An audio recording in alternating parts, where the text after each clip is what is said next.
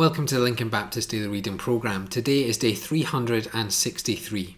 We're reading Job 38 and 39, Revelation 20, and then Proverbs 30. Now, for several chapters now, Job and his friends have been in conversation. However, we're yet to hear from God. That is, until now. The Lord has much to say, all of it putting Job in his place and reminding him of who has authority over all things. Phrases like, "Where were you? How have you commanded? Have you entered? Can you? And where are you?" And all of these phrases pointing to the futility of complaining and moaning that Job and his friends give. The Lord is in control, for the Lord is the creator. He is the one who sustains everything and sets everything in motion. So who on earth are we to question him? You know, we need to hear this today. We need to hear that the Lord is the one who is mighty, and we are nothing without him. We need to humble ourselves before him and recognize his majesty and power.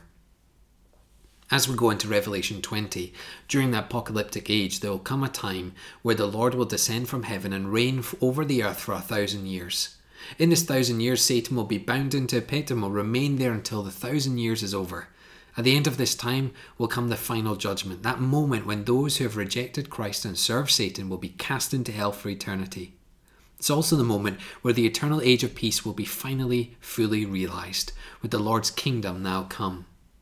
When I consider this final moment of judgment, I do not fear, for my life has been given to Jesus.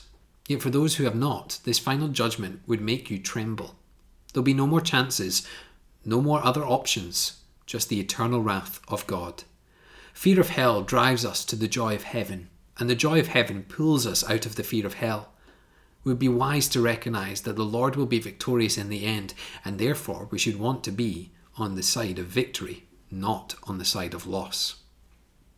We also have Proverbs 30 today, and in today's chapter we have one who wants to live in wisdom and understanding, recognising that if we were left to our own devices, then we are likely to think we are wise in ourselves and therefore no longer need God. That is why in verse 7 and 8 the writer seeks to live a humble life, with neither riches nor poverty. Simply, his needs are covered. This establishes a reliance on the Lord, for the Lord will sustain him, for the Lord has all things under his control. It is true today, is it not, that we can get ideas above our station. We can so quickly think we can do things on our own, which is the trap of Satan that he sets before us. Our own decisions only lead to folly.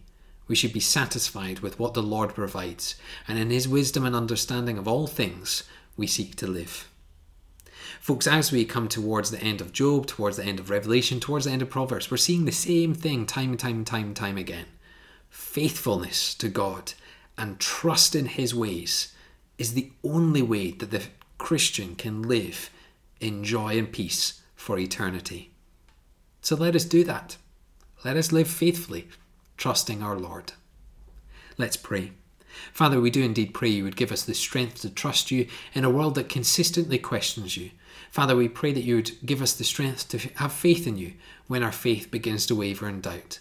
Father, we pray that we would remain faithful to you, especially in a time where doubts and persecutions increase. Father, we pray that our lives would be for you. And so we pray this in your name. Amen.